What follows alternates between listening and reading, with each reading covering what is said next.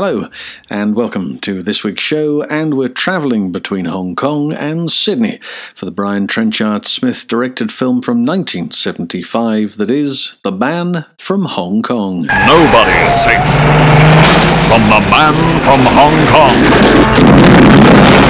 Listen, there's a Chinese cop in town. He's beginning to annoy me. Yeah, I think he should meet with a slight accident.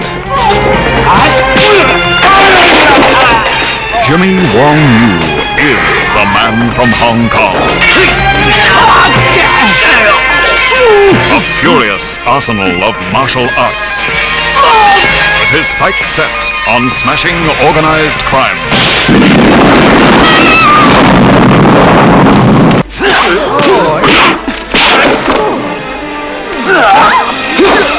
East meets West in a head-on clash with no holds barred.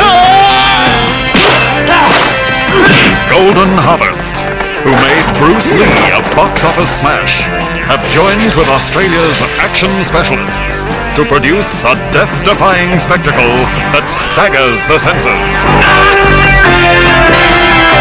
The Man from Hong Kong knows no rules. Everyone he runs across is never quite the same again. This is Australia, mate, not 55 days at Peking. Hey, don't give me any shit. Provoke him at your peril. I want that lunatic stopped. Nothing stands in his way. For long. Nobody's safe from the Man from Hong Kong.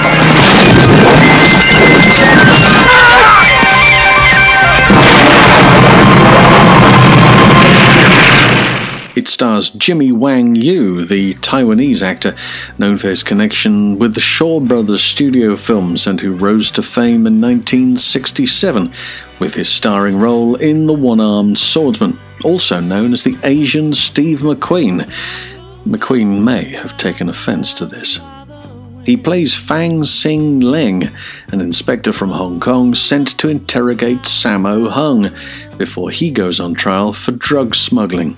The villain, and the movie is none other than the second on-screen James Bond, actor George Lazenby, who shines in this movie as Jack Wilton, drug peddler, arms dealer, dab hand at the unarmed combat.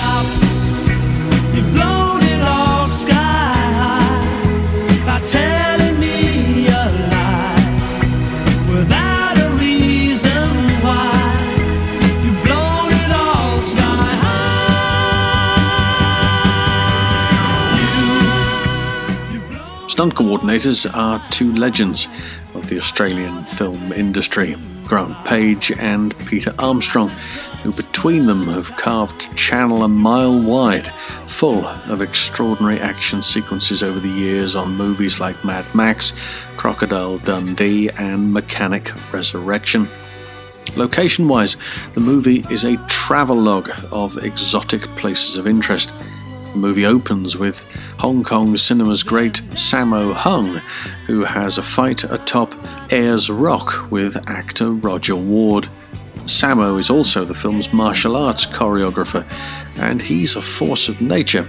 He's one of the pivotal figures in Hong Kong new wave movement of the 1980s, and almost reinvented martial arts in cinema alongside his fellow Peking Opera School students Yuen Biao and Jackie Chan. I asked the film's director, Brian Trenchard Smith, to outline the thrill of filming at that location and the first major stunt in the movie, which was the car turnover. I wanted to have the car blow up with the Ayers Rock, or as it is now known, Uluru, obviously do the photographically pleasing thing as having the rock in a perfect formation in the back of frame and the car blowing up in the foreground.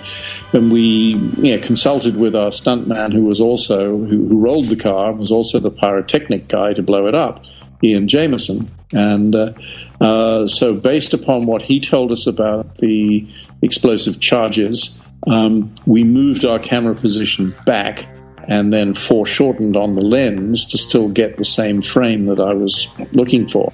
And the one error that we made, which I think everyone has taken care of in Australian stunt work ever since, was to wire the doors to a solid piece of the frame. So even if you put a 10-foot cable on the door, it can get blown off, but it will only go as far as you want it to. So that was a lesson learned, and we had no tradition of making action movies since World War II. There were some American movies that came to Australia occasionally, and they generally brought their own stunt team. But the Australian film industry had been virtually killed by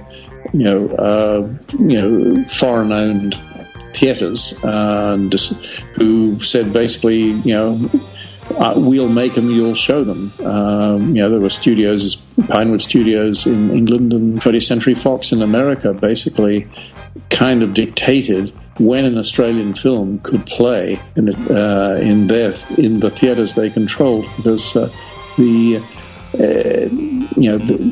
best playing time always went to their movies. George Lazenby was a friend and pupil of Bruce Lee, and his ability in an on-screen fight is remarkable. Remember, his physical prowess pretty much secured him the role of Bond back in the late 60s. But being able to throw a great screen punch is a million miles away from being set on fire, and he did that for real. His back and arms are alight. He's wearing protective gel, which slows down the rate of burning, but he must get through this very physical routine, which includes diving to the floor, getting up, receiving a number of body blows from Jimmy Wang Yu, who he's fighting, and then trying to get his jacket off before he injures himself. In trying to remove the jacket, George wiped off the protective gel from his arm and was feeling the heat for real. Stunt coordinator Grant Page said he'd never seen anybody try and run away from their own left arm before, but it has to be said, this is an extraordinarily gutsy performance by George, who really stands apart from every other actor you could mention who's had a background in action cinema. I'm pretty sure you wouldn't catch them agreeing to do this type of fire job. And because the audience can see it's him, they loved it even more. I'm a big advocate for health and safety in the industry, but back then health and safety were just 3 words in a sentence. You just wouldn't be allowed to do this type of gag with an actor for real these days. I'm pretty certain George never wants to do it again, but because you did, hats off to you, fella. That was amazing. Now let's go back to director Brian Trenchard Smith, shall we? And find out a bit more about the elusive star of the movie, Jimmy Wang Yu. Initially, he was a utility stuntman at Shaw Studios, and he came up through the ranks and caught the attention of one of their top actresses, who was 7 years his senior. And I think they got together, and then she helped him get a starring vehicle in which he excelled. So he was a number 1 star before Bruce Lee, and then very briefly came back as a big star after Bruce Lee. He was, the way the Golden Harvest people talked about him, they said he's like the Asian Steve McQueen. A serious look, and then a low growl, and then he punches you. So, but Jimmy was a tremendous athlete, and he does amazing things in The Man from Hong Kong, and he climbed two levels of up the drain pipe of that building himself without ropes, with a cracked rib, which he had cracked the day before, practicing being up in a hang glider tethered 30 feet off the ground. But he had, as they say, a hard landing, and he didn't break a rib, but he definitely cracked one. And that was on his one day off, and then the next day we were to do the big climb sequence, where he would climb to where he felt safe and no further, Then Grant Page would take over, doubling him, and then I'd put him back on the drain pipe 7 floors up and have him cabled so that we actually would see him go through the window in Australia and connect with the martial arts interior, which was a set in Hong Kong. So if you look very carefully, he conceals the hand that has the cable in it till the very last moment. But if you look for it, I'm afraid you can see it's just there. These days, of course, they would paint it out digitally, wouldn't they? Yeah, it's very true. They would have. Brian, thank you very much indeed for your time today. Thanks, John. We'll discuss the rest of the amazing action on this film in our YouTube show on Friday, so if you don't already subscribe, get over there now and type in Behind the Stunts, all one word, and subscribe and hit the bell for all new notifications. Until then, it's bye for now.